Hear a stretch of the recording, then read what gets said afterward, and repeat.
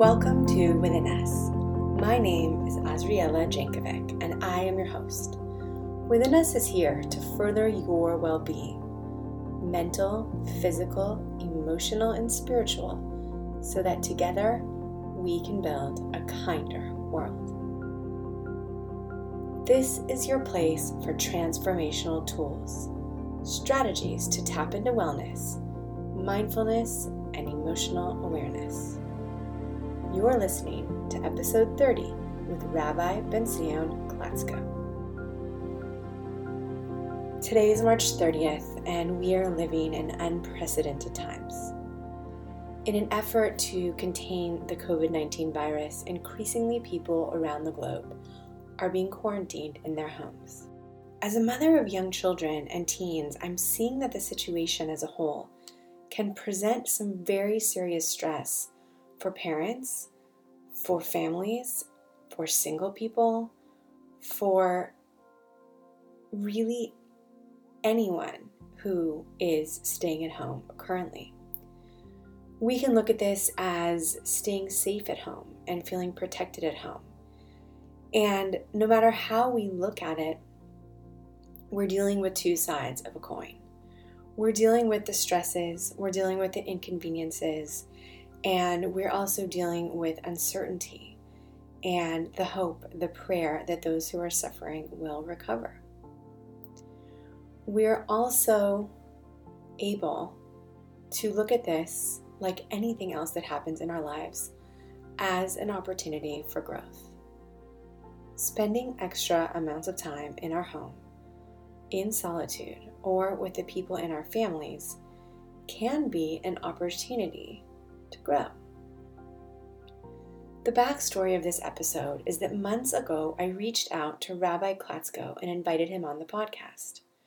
One thing led to another, and we scheduled and we rescheduled, and we ended up setting a date for the end of March 2020.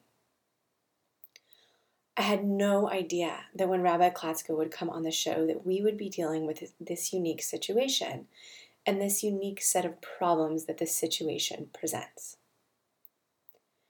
As it turns out, Rabbi Klatzko is really the perfect person to give advice to all of us about how to make the most of this time at home and how to infuse our homes with new and greater levels of spirituality. Rabbi Klatzko is the founder of a social network dedicated to spreading kindness. The social network is the largest Jewish social network in the world. And what's unique about the social network is that it's centered entirely around the home. It's a fascinating concept, what Shabbat.com does. Shabbat.com matches complete and total strangers for home hospitality, to share meals together, and even to share sleeping accommodations in the homes of people that they have never met. Shabbat.com also sets up singles as a dating service, also directly related to building homes, based in spirituality. This idea, the centrality of the home, is and always has been central to the Jewish. As we will explore in this episode, anyone can infuse a home with spirituality, starting right now.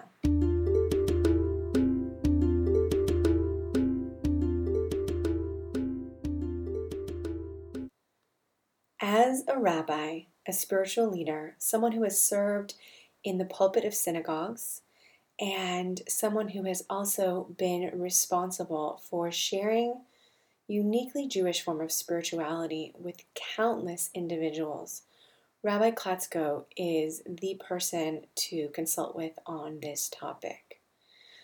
He has been described by U.S. Congressman Bob Menendez during a 1997 session of the U.S. House of Representatives as a distinguished gentleman making a difference to his community.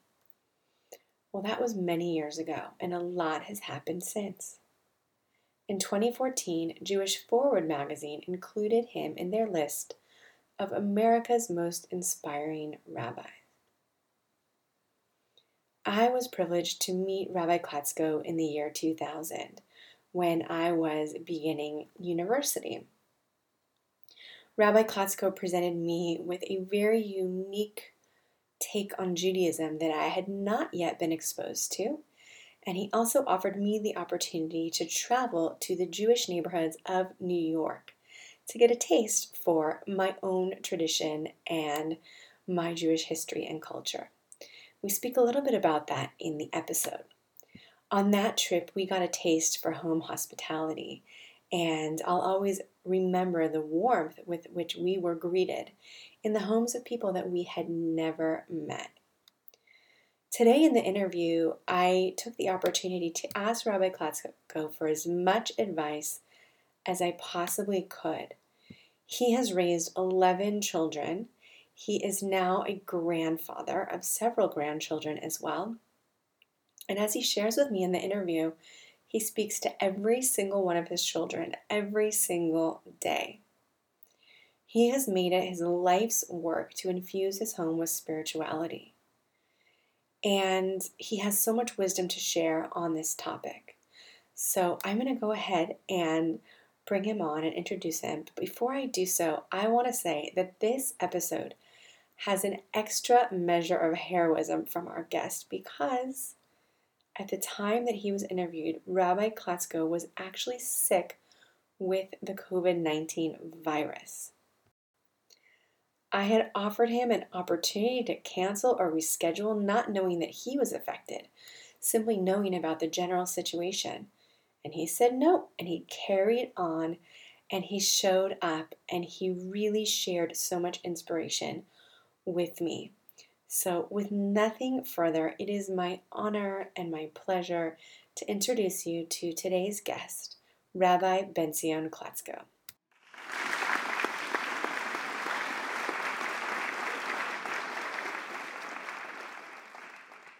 The temple is the home, exactly like you just said.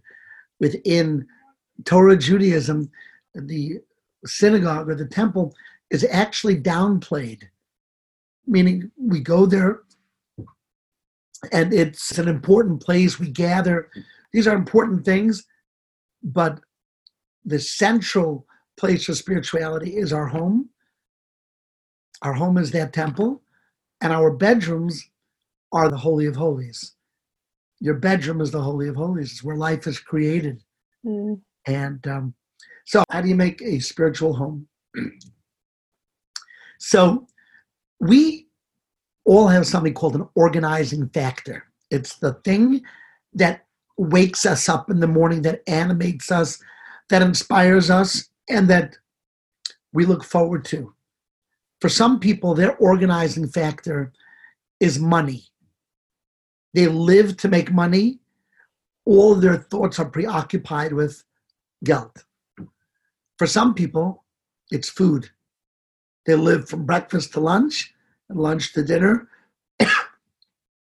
Food is what organizes their lives. In America, for many people, it's sports. They have a job, but they live from season to season. The Torah way of life doesn't say ignore food or ignore money or even ignore sports. The Torah just says, make me your organizing factor. Make me the gravity that you use to give your life gravitas. So when you eat, remember you're eating for a purpose.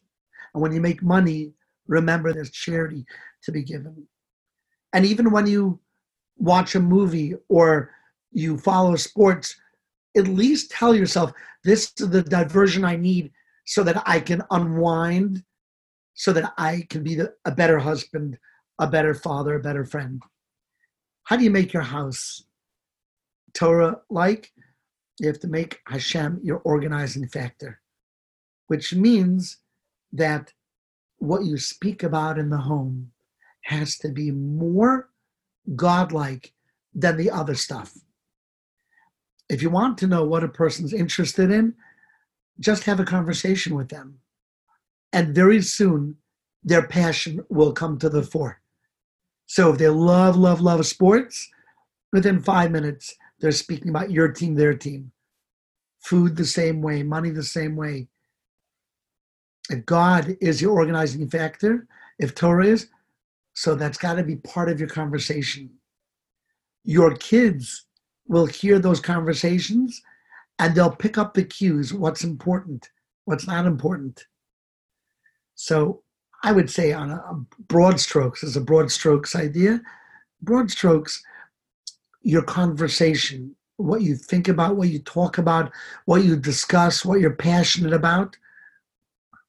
I was once in a shul in Atlanta, and the Atlanta Braves were in the World Series, and it was the end of Yom Kippur, and Rabbi Feldman got up at the podium right after the very last prayer, and he got up and he said to the congregation, I know that the game was on tonight, and I know that the Braves are in the World Series, and I know that you're itching to get back home, break your fast, turn on the television and watch the Braves. But you're going to be giving a message to your children if that's the first thing you do. So pause 5-10 minutes. Eat and speak about the experience of Yom Kippur. Discuss what resolutions are you making for next year. And after you've decompressed, after you've processed Yom Kippur, then turn on the game. And maybe that's sort of the number one idea. What do you talk about? What's on your lips? The paradigm that you are sharing is so powerful that it's okay to like sports and it's okay to enjoy food. And yet we can look at those things as means rather than as ends. Exactly. It's a really beautiful idea. And this idea of taking a pause and reflecting rather than rushing off to whatever those diversions are, really just taking a pause, even if it's a short one, which is so practical. So I'm curious to hear a little bit more about conversations and the home. And you've raised a large family and you have grandchildren. And I'm curious in terms of the ways in which you relate to your wife and your kids and the types of conversations that go on in your home. How do you stay connected to your family members within this context of spirituality and also daily practical life, just kind of getting things done and doing all the normal things that everyone does and families do? Great question. I have 11 kids, thank God. And I'm very proud of the fact that I speak to each one of them almost every day. And it sounds bizarre, like some of them live in different countries.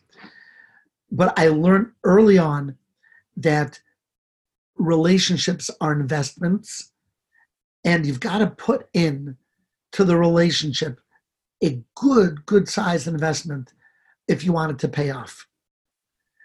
And a lot of our kids have told us one of the things they've noticed and they've learned from is the fact that we don't rush them on the phone. And some have a lot to say, or they can't get it out that quickly, or they're just meandering and I've got stuff to do. And some kids I know get on the phone, it's going to be half an hour, 45 minutes, an hour easy each time. But it's my investment in the relationship. And the fact that I'm a good listener means that they're going to want to call me and I'll be part of their lives. So I would say that's number one. Invest in the relationships. Don't wait until the kids are older and then it's too late. And you say, I wish I could do it over again. Rabbi Klatsko, this is such amazing advice. And as I'm listening, I still have young kids at home.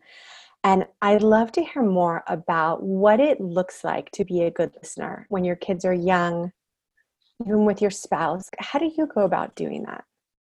I think the number one way of going about doing that is to be genuinely interested in what they're saying.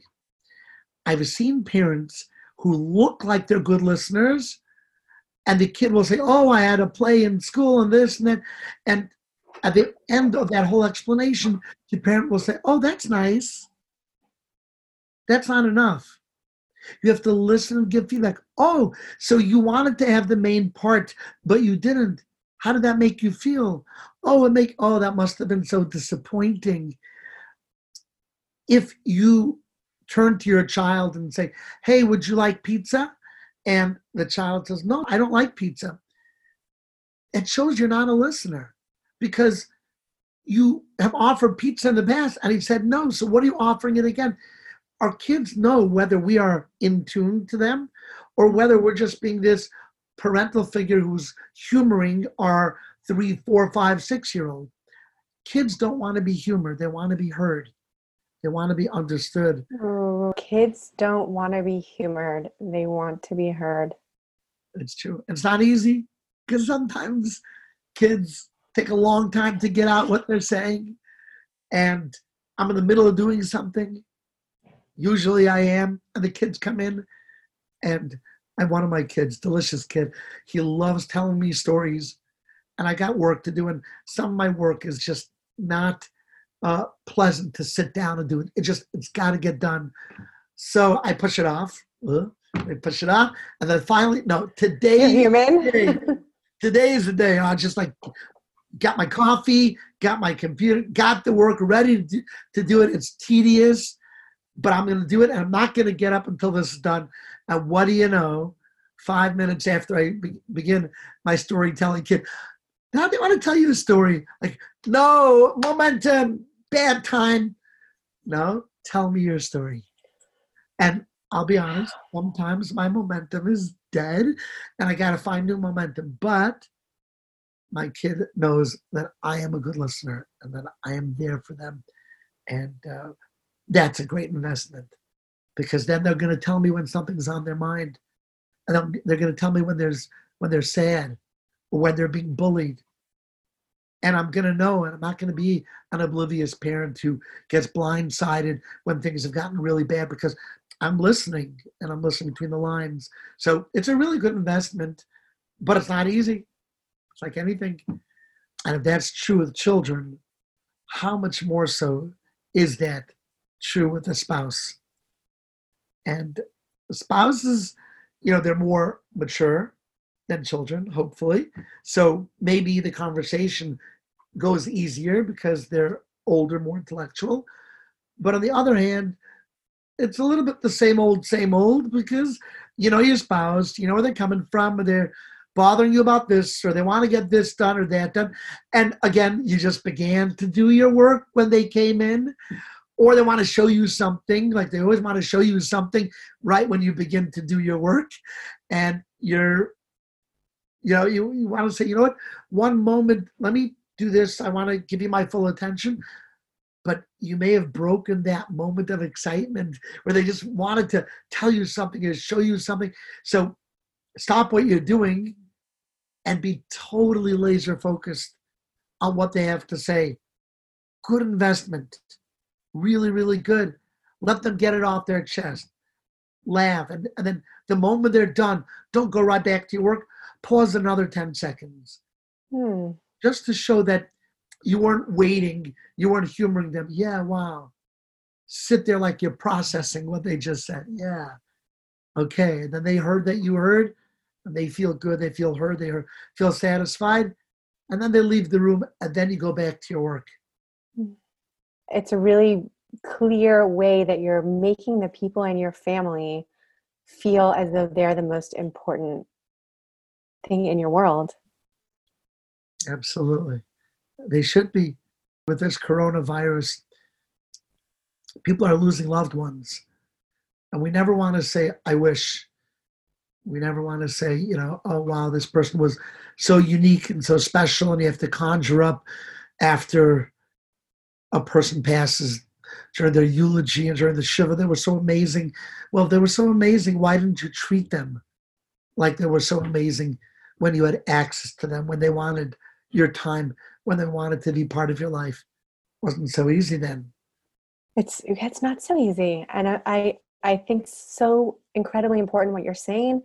And it's not so easy. What gets in our way of living aligned with our priorities and really being present for the most important parts of our lives and the people in our lives that matter?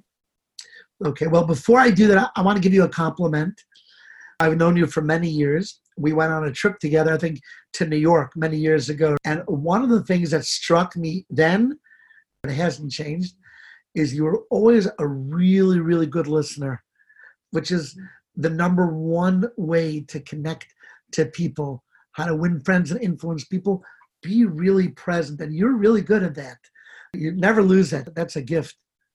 Thank you. So, two things I want to share, and I want to hear your answer. But the first one is that on this trip to New York that we went on was 20 years ago.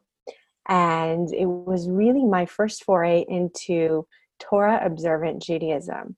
And I remember feeling so inspired by it, but wondering if I could really take on these big commitments and these big life changes.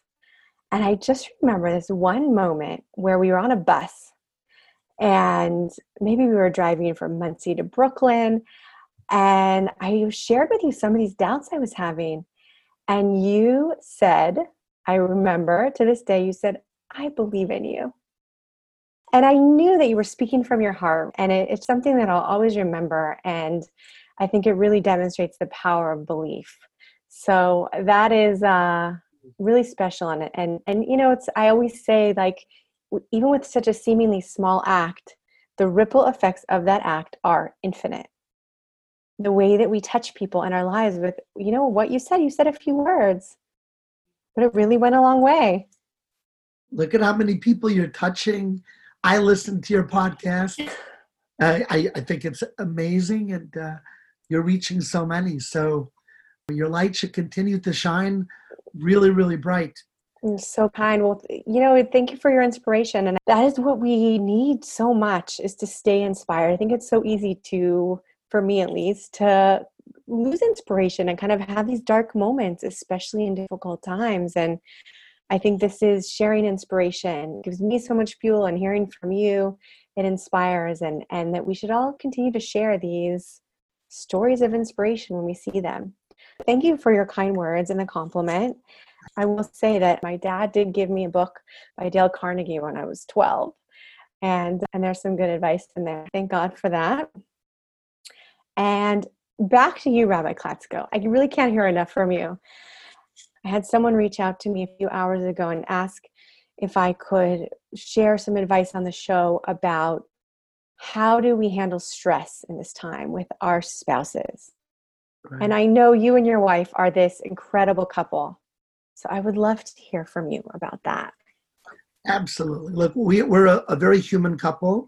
We have our disagreements, and it doesn't always feel like roses and lilies, but we know that the great goal is to get back on track sooner than later. So in my mind, everything is sort of like a BuzzFeed. So the number one way, the number one way for a husband to really make his wife feel like number one, and vice versa, is through validation. They have to feel valid. We need to know that what we're doing is appreciated. When things are difficult, we're not making a big deal out of nothing. It's a big deal because it is a big deal. At least to me it is. When I'm exhausted or when I had a tough day, that's valid. When I am concerned about something, don't dismiss my concerns. Validate them. Even if you have the solution to the concerns, make sure that I feel that. And then connect it to validation. And by the way, use the word, I validate you. I use that word in a sentence. So if my wife will say, you know what, we have tons of guests each week, but I'm enjoying the break with the coronavirus that we're not having all these people over. She said, I'm embarrassed to say, but I'm actually enjoying the break. God bless your wife. She is human. She's human. And I told her, I validate you, because it's really hard to have guests. And and her response was, thank you for validating me. Now, as it happens, while this coronavirus is going on, we happen to have construction going on in our house, so we can fit another 10 guests each week. But she's valid. She's valid, and her feelings are valid. And then the second thing, and this is a way of showing a validation, is by showing your spouse that you appreciate them. Now, this is the ABCs of relationship, but sometimes you get to be an old couple, and you can be an old couple after a year or after 30, like our marriage, but you get into that old couple routine, and certain things are expected, and we forget to appreciate the small things. We'll say thank you for the big things, but the small things, which may not be so small. So I'll tell you something that we do. We have a whiteboard in our bedroom, two whiteboards, and one that I write on and one that my wife writes on. And we write compliments to each other, and we just leave them leaning against the mirror so that when the spouse comes into the bedroom, they see it and they feel, oh, that's so nice. And so nice. Yeah. So I brought it, and I thought maybe you would want to see. I would love to see this. Yeah. So here we have different color markers so that we know who wrote last. So here is, not that you're going to be able to read it, but here's my last Dear one. Shani, I'm loving this new version of you. So pleasant, happy, even in control and productive. It makes everything such a pleasure. I love you. How excited would anyone be to get that note? That is so beautiful. Dearest Bension, thank you for going to appointments. Thank you for being so understanding about the washing machine. Thank you for working hard to reduce mortgage and get taxes info from the bank. She's so specific, and it's so clear. And how does that make you feel when you read that? It's great. And then it's so easy because we just wipe it and put another 3 things on. And how often do you guys do this? Well, we're supposed to do it every day. Sometimes every day? Yeah. And you don't ever run out? Oh, no. No, of course not. There's so many thank yous now. Wow. That takes the gratitude journal idea to such a new level. Yeah. Wow. Where did you get that idea? Well, originally we used to write notes to each other, but then we thought this is easier, meaning we'll be more likely to do it. It also feels better when you come and you see big bold letters, thank you for this or that. And when the kids come in and they see it, what does it tell them about their parents' marriage? That my parents have a good marriage, and that makes a child feel secure and stable and protected. And these are very, very good lessons. It's so incredible because you guys are really noticing what the other person is doing. Do you remember when you started writing the notes? She was a much better note writer than I was. So she started really early on in the marriage. Like a guy, I wrote back much shorter than she wrote. And did you notice any shifts in the way that you were thinking or what you were looking for? Yeah. The idea of gratitude is not to necessarily look at the obvious, because the obvious is well known. I bought my wife a car, or she bought me a suit. So yeah, thank you for the suit. That's the obvious one. But what about the fact that I recently, we have something at home called Special Spice. And it's a spice where all the common spices are mixed together. So you don't have to run and get pepper and garlic powder and salt and onion powder. We take it, we mix it up together. But recently, I'm trying to cut down on salt. And also, like, I don't like things over salted. So after, I guess, the Cholent de Shabbos, I use Special Spice. And the salt was really prominent. And it became too salty for me to eat. So I mentioned to my wife, I said, I think we should have a special spice without salt. I think salt is sort of a standalone kind of a spice where, garlic a little more, a little less garlic wouldn't make a difference. That night, I went into the cupboard, and already waiting was a new bottle with a special spice minus the salt, all marked off. And I noticed it was important to her. That's what I want to say thank you for. Thank you for making that special spice, because you heard where I was coming from. She did it right away. So she not only heard you, but she took action. She really prioritized it. As I'm listening to you, I'm thinking, wow, I'm going to go get another whiteboard because I only have one, This is just such amazing advice. And, understanding the way gratitude works, I think it really rewires our brains to look for things to appreciate. I have a secret for you. We have 3 whiteboards. The third one, the kids can't see. That is really good. Yes, that's the more private whiteboard. Some of our listeners are Jewish, others of our listeners are Christian or Noahide or Buddhist. We have a wide range of listeners, and it's so fascinating for me to speak to you as a rabbi and really a leader in the Jewish world, and think about how, on one hand, you spoke about talking about God in the home. And at the same time, you're speaking about these details of noticing the people in our homes.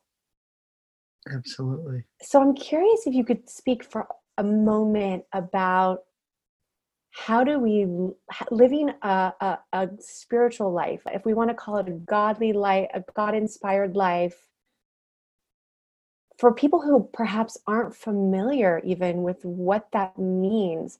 What does that mean in your perspective, and what could that look like? Beautiful. Can I do it BuzzFeed style? However you like. Okay. So number 1, you want to live a spiritual life? Don't get angry. There's nothing that chases godliness, spirituality, the love that's supposed to pervade the universe more than someone who's angry. And if you yell at your kids, you yell at your spouse, you chase all spiritual notion away. I am proud that in 32 years of marriage, I've never once raised my voice. 32 years, never once raised my voice.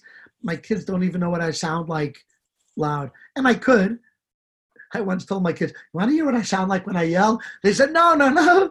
They've never heard it. It's not because I can't. It's because it is the priority in my life to remain, as we say in Hebrew, remain sababa. Remain sababa. Remain cool. Sababa. Everything chill. Everything. Nothing should shake us up. We have to remain unflappable in the face of difficulty. And the kids will learn from there. And you know what? Your kids will be good spouses because your kids will learn from their parents not to yell at their spouse. Not to get angry, not to yell. So I'm wondering, if you ever feel a little angry, and what do you do practically to not unleash? Yeah. So there's a difference between the word anger and upset. And they're miles apart. People use them interchangeably, but they're not. Upset is how I'm feeling. Anger is what I throw onto you. Okay. It's very hard to be angry at a wall. Got to be angry at somebody. Got to yell. I've got to speak down. I have to hurt. Upset, of course I'm human. Certain things upset me. And if they upset me, I try to communicate, this bothered me or this hurt me or I didn't feel listened to. But it never leads to yelling. It never belittles the other person. It just tells them this has me feeling sad. And I know you love me and you don't want me to feel sad. And you probably don't even know that this bothered me as much as it did. So I'm telling it to you. And almost always the person will say, yeah, wow, I didn't realize, I'm so sorry. And then we just move on.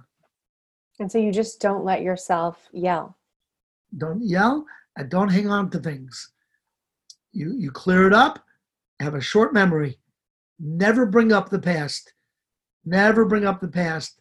Some people use past arguments as a weapon. They stockpile this entire arsenal of past hurts to be pulled out by the next fight. What marriage can withstand the weight of such negativity? When somebody forgives, we move on and never bring it up again. Never bring it up. And just keep writing the whiteboard. I mean, that is just right. Keep focusing on the good, keep looking for the good. That's incredible. So number one for you about living a spiritual life is just don't get angry and forgive. Number two, some people don't realize how important this is, but it's huge. Add music to your life. God gave us music. Music is spiritual. You know, without music, you're not allowed to bring a sacrifice in the temple. That means in Judaism, without music, the holiest moment can't happen. We need music in our lives. And some people don't understand how important music is in a home. I know that's sort of strange. It's so incredible. I'm not sure that everybody would necessarily guess that that would be your number two. I'm not shocked because I know you just released a new song and I see you every single Saturday night after Shabbat broadcasting these musical celebrations. And it's beautiful to hear that that's your number two. As a matter of fact, as soon as we finished, we're in the middle of producing a new song. It's a gorgeous song. Each of my kids sing a verse. So it's like a family heirloom song. So all your kids were brought up playing instruments? So honestly, our oldest kids, we did not realize the importance of instruments. They all compose. Like halfway through, by kid number 4, decided he wanted to play drums. We said, okay, drums, great. You know, it'll be our first kid playing an instrument. And then one of our kids said, I want to play violin. Like, violin? Like, why pick such a hard instrument? It turned out that this kid had a tremendous gift for sound, for music, for harmony, and he plays piano, he's self-taught. And then the next kid did. And then the next kid did. I regret not introducing it to the older kids, but we still did lots and lots of singing. And the kids walk around humming. They hum tunes in the shower, walking around. Everyone's humming music. So that would be my number 2. I'm so inspired. Keep going. Okay. Number 3. Bedtime is golden. I'll tell you what I mean. Kids, especially when they're younger, they don't like going to bed. But if you could put on something for them to listen to, then they'll go to the lie in bed and they'll listen to whatever it is that you put on. Could you imagine if you put on something interesting that was also informative and spiritual and uplifting? Could you imagine if you did that night after night after night, and they go to sleep with the words of ennoblement, of inspiration? Their dreams will be dreams of spirituality and divinity. It's a game changer. It's a game. So my father-in-law is a very big children's speaker. His name is Rabbi Jeravel. I don't know if you've heard of him before. Yes. You have. So my kids start off with Rabbi Jeravel, and then as they get older, they move on to Rabbi Pesach Krohn and Rabbi Fishel Schachter, and then they move on to Rabbi Avigdor Miller, and they at night, they're growing so tremendously, and you won't believe how years from now your kids develop these character traits, and they don't even know where it comes from, but it came from the lessons that they heard for years growing up. So there are kids' cassettes or CDs with little nursery rhymes or, kiddie stuff, And sometimes we think, okay, my kid likes that stuff. Kids will like almost whatever we put in front of them, especially if it's bedtime. So let's give them meaning. Let's give them inspiration. So that would be my number 3. Strange one. It makes so much sense because our brains are in a different state before we go to sleep. And you're really taking your kids seriously. I am.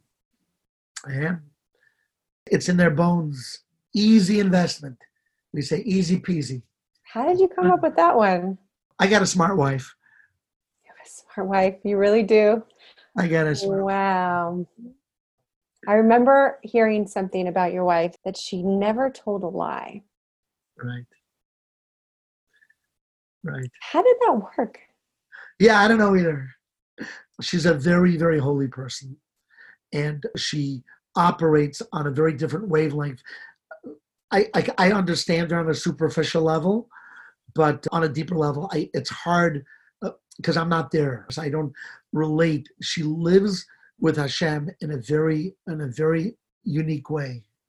And that manifests itself in the way she is kind to other people, in the way she spends time learning Torah with the kids. One day when the book is written, it'll be about her, not about me. They're going to write the book about Rebbetzin Klatska. That is so incredible. And you'll say, I knew her. But wow. You guys are really something else. So before we get to number 4, I'm not sure that everyone listening understands how much the Torah values women, but you really just tapped into that. So I'm curious if you could share a little bit. I mean, you said that your wife is on this level, and I'm not sure that everybody really knows how that works. Okay, one of my favorite topics. Really?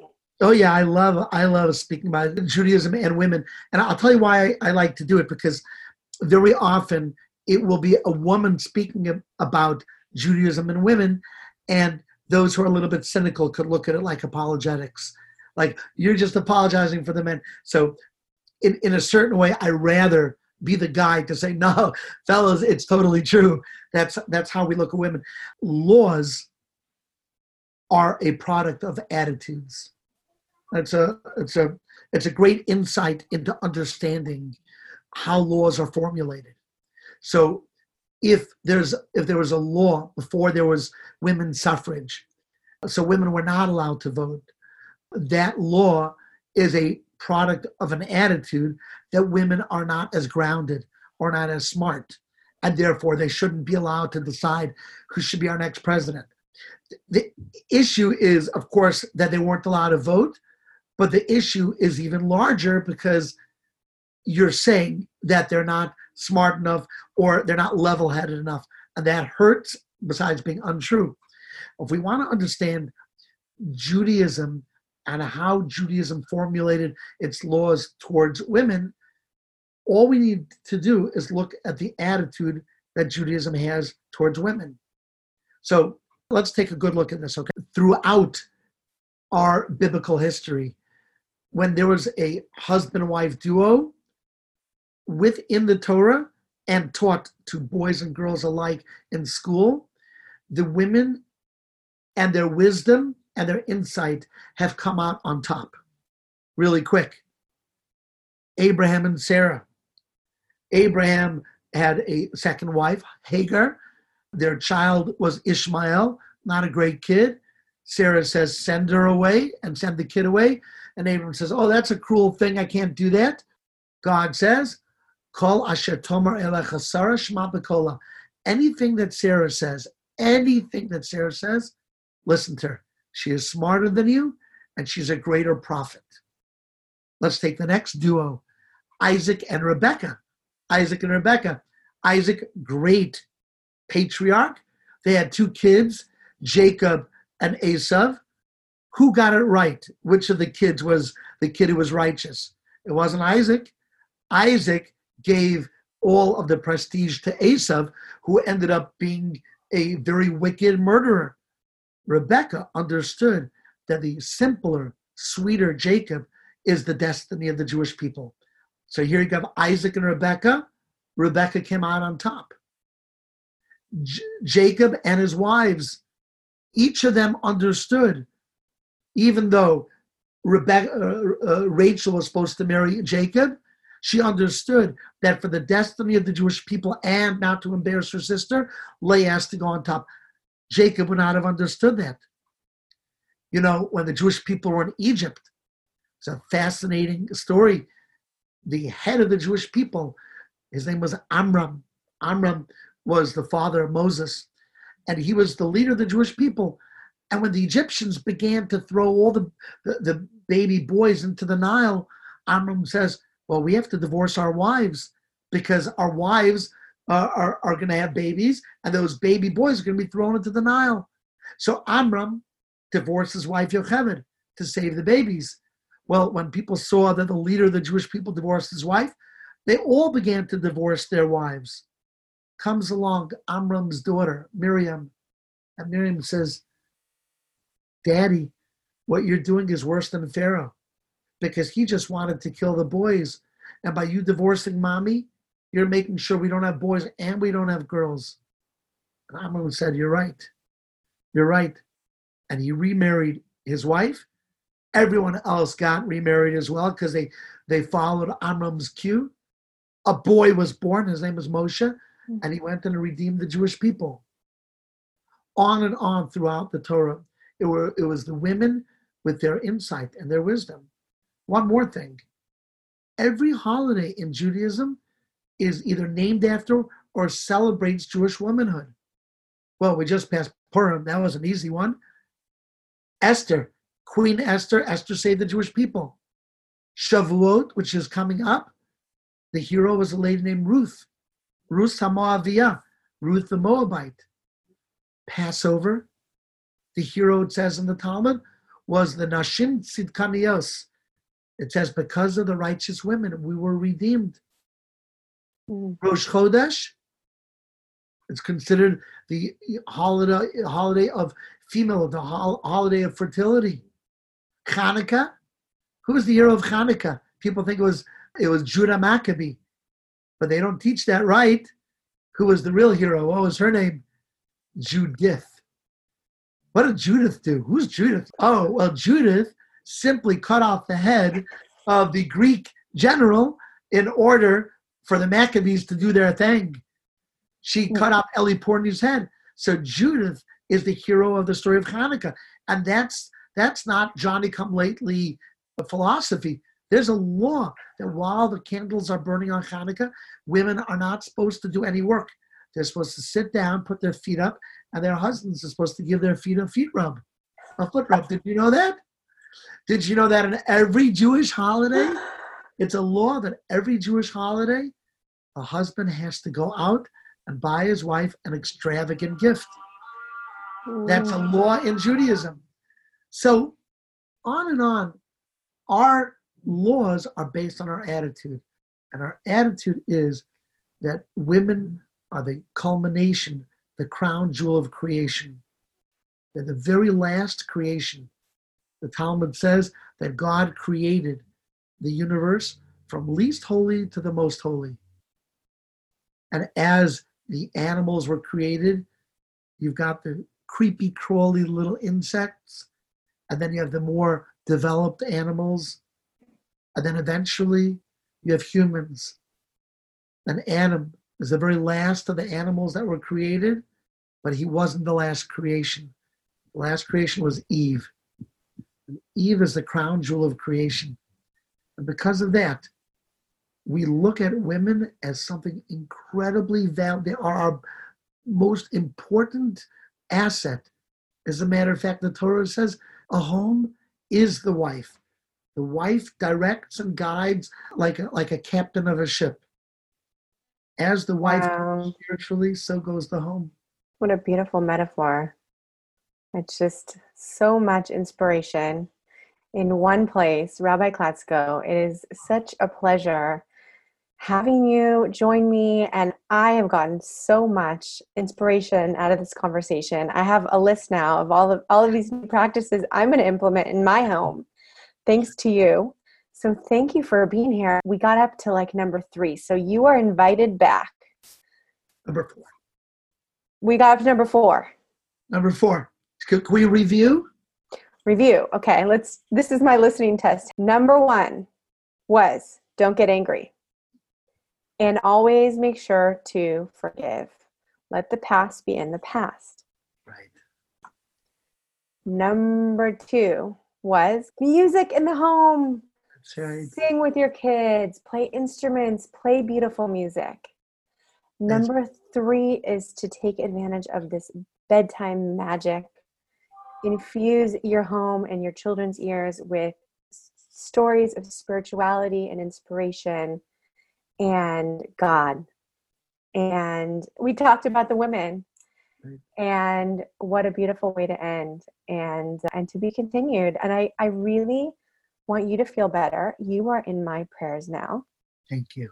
For a complete recovery for you, for your whole family, for everyone in New York and New Jersey and United States and North America and Asia and all over the world, here in Israel, throughout the globe, really.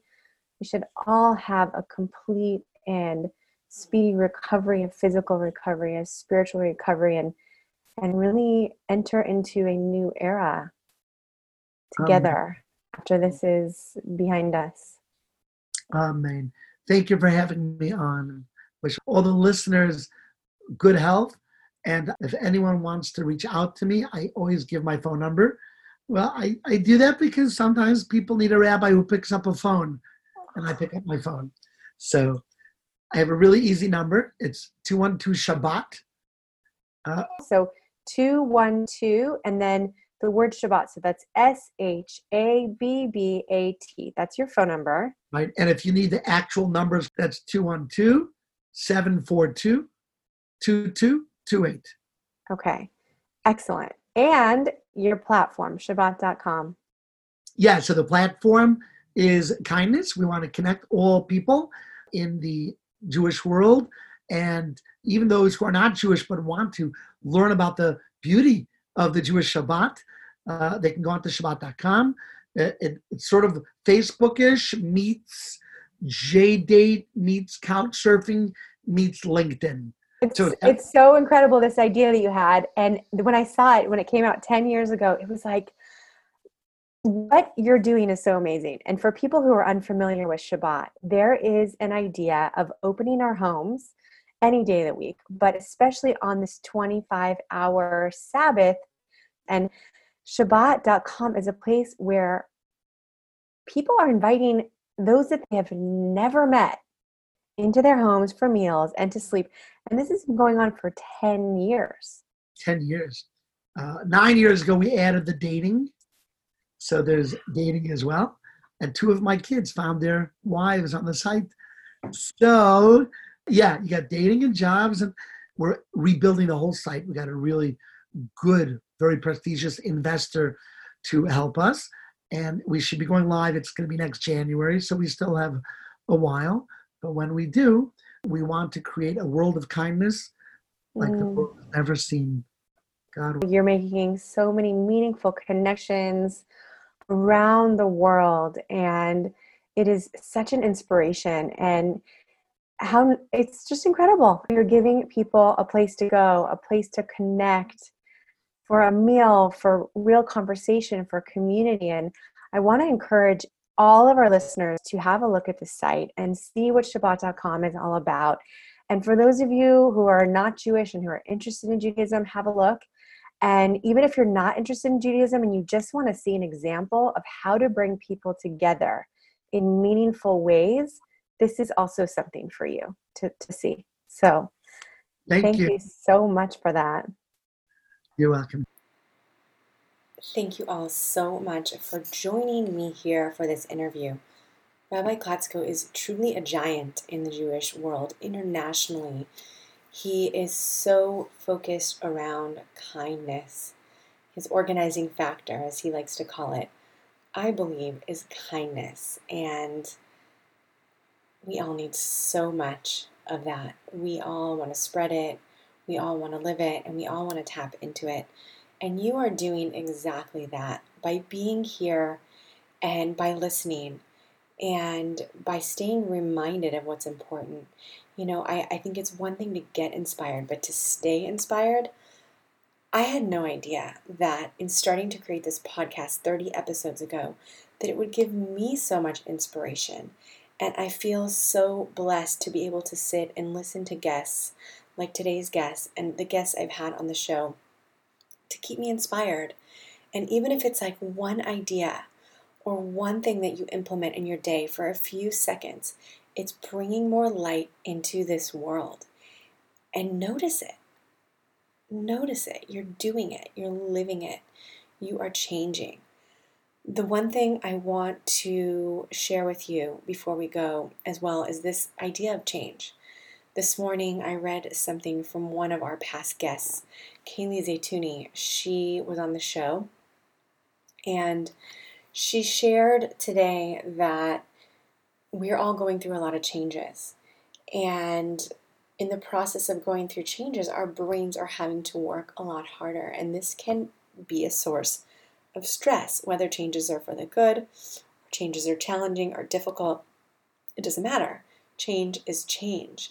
And if we can be kinder to ourselves, we can be gentler to ourselves and compassionate and flexible with ourselves and with people around us, I think it can really go so far in the long run. So that when we look back upon this time, it wasn't so much about what we accomplished, but how we treated other people and how we treated ourselves.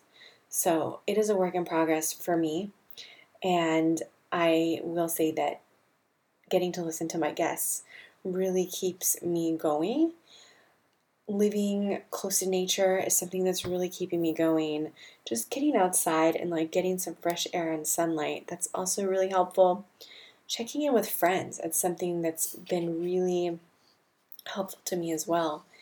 And also just putting things down and tuning into my kids when they want to talk to me. That's been tremendous. And giving myself time to myself. I think that, because we're in this secluded space, it's really like a microcosm of what we want to create in our lives. And as we're learning about ourselves and our needs, hopefully we can grow so much self-awareness that we can really take that with us moving forward. I want to share with you that our next guest on the show is also a rabbi. He is a very special rabbi. He's nearing 90 years of age, and he is really a giant in the world of spirituality. His name is Rabbi Abraham J. Twersky, M.D. And Rabbi Twersky is the author of over 80 books, and when he spoke to me about his books, he explained that he really only authored one book, and it's all about self-esteem. I think you're going to find this episode interesting, just like today's episode with Rabbi Klatsko, in that Rabbi Twersky takes spirituality and he makes it practical. He brings it to the level of everyone who's reading, everyone who's listening, and he makes it so tangible. He talks a lot about self-esteem and the importance of self-esteem and really this spiritual component of self-esteem and how we can tap into it. So please stay tuned. Definitely subscribe if you haven't subscribed yet to the show. Subscribe wherever you listen. There's lots of new and special content coming out, and actually more content coming out. I'm trying to do a lot right now because I know that everyone's at home and I want to be a resource for you. So I'm doing a lot. I'm doing lives on Facebook now once a week at least, and you can find me on Facebook doing my lives on my page. It's called Within Us Podcast with Azriela Jankovic. So if you just look up Within Us Podcast, you should find the page. And I'm going to be bringing on a parenting expert this week, talking about the importance of self-care and also how to move from reacting to responding. So if you are a parent or you know someone who's a parent, definitely let them know about this opportunity to tune in on Facebook live on Thursday, as well as to ask questions live. We will be taking some Q&A. So you can find me there, and as always, you can find me on my website. It's www.drazi.co. That's drazi.co. Stay connected, stay safe, and stay connected to one another. To reach out to your family, reach out to your friends. Share this episode with a friend. That's really one of the greatest gifts that you can give to me. If you like the show, if you're benefiting from this show, share it with a friend. It is a really great centerpiece for conversation and for growth that can be done communally and among friends. So please share this with someone in your family or a friend who you think would appreciate it. I thank you in advance. And you can always rate and review the show if you're listening on a platform like iTunes that has reviews and ratings. When you do the review and the rating, it helps other people become exposed to this show. It will be optimized in the podcast. So I really appreciate that, and I really appreciate your being here. I want to give a special shout out to my listener, Donna. Donna, you know who you are. Donna found me on the Insight Timer app, and then she joined my Facebook group, Circle of Insight, and she has shared her stories with me. She's been through a lot. She currently is suffering from stage 4 cancer, and her brother is unfortunately also suffering. And because of today's current situation, she and her brother are not allowed to meet in person because their immunities are compromised. So I would like to send a special blessing to Donna and to Donna's brother for peace of mind, for wellness, for healing. And know that you are in my heart, and now you are in the hearts of all of our listeners. Wherever you are in the world, stay safe, stay strong, and stay connected. Abundant blessings until next time.